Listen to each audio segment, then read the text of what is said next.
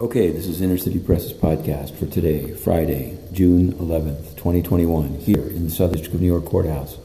We're covering more than 10 cases, but we just finished covering one in D.C. that must be reported on. It's U.S. versus Pauline Bauer. She's a woman from Pennsylvania charged in the January 6th Capitol entry, riot, whatever you choose to characterize it as. So today she appeared by Zoom before Magistrate Judge Zia Faruqi, and she didn't want to have a lawyer. She didn't have a lawyer. She said, I make a special appearance, divine. She said, I'm a natural person, a woman. I stand by my special appearance. And Judge Faruqi, maybe he'd been clued in, immediately said, you've got to answer my questions. He usually, here in the Southern District, a so-called Feretta hearing to find out whether you have the right or understand your rights to go without a counsel is scheduled not at the first appearance. It doesn't happen immediately. In this case, Judge Faruqi stuck to the questions again and again. Do you understand your right? My belief is, I know many people will say the woman is, off her rocker, but I think the way she was questioned sort of inflamed things. Well, I don't know what he could have done, but we live tweeted it, and a transcript will come out. He asked again, do you understand even after she said, I don't want a lawyer, which is her right. He said, do you understand constitutionally?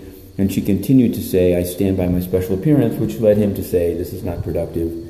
The upshot is she comes into D.C. on June 18th, or he'll issue a bench warrant for her arrest. I'll be monitoring the docket and reporting more on it. But again, I've seen many of these, sometimes in magistrates' court here in the Southern District, and I think there's a way to deal with a person seeking to represent themselves. I've seen many people that wanted to represent themselves, including people claiming to, not be subject to U.S. law and stuff like that.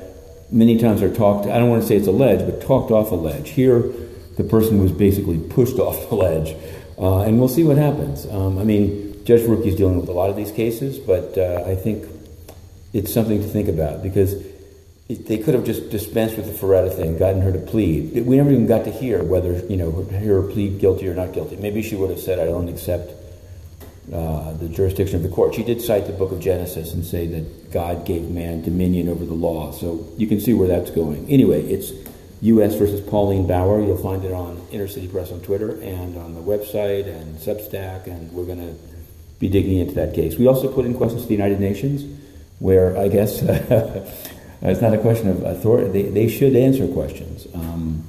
We asked questions about censorship in Nigeria, about COVID-19 expanding in Uganda, given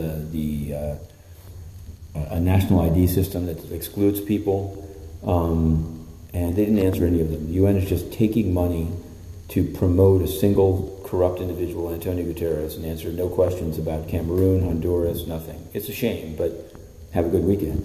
3-minute drill, Inner City Press, Matthew Russell Lee, to be continued.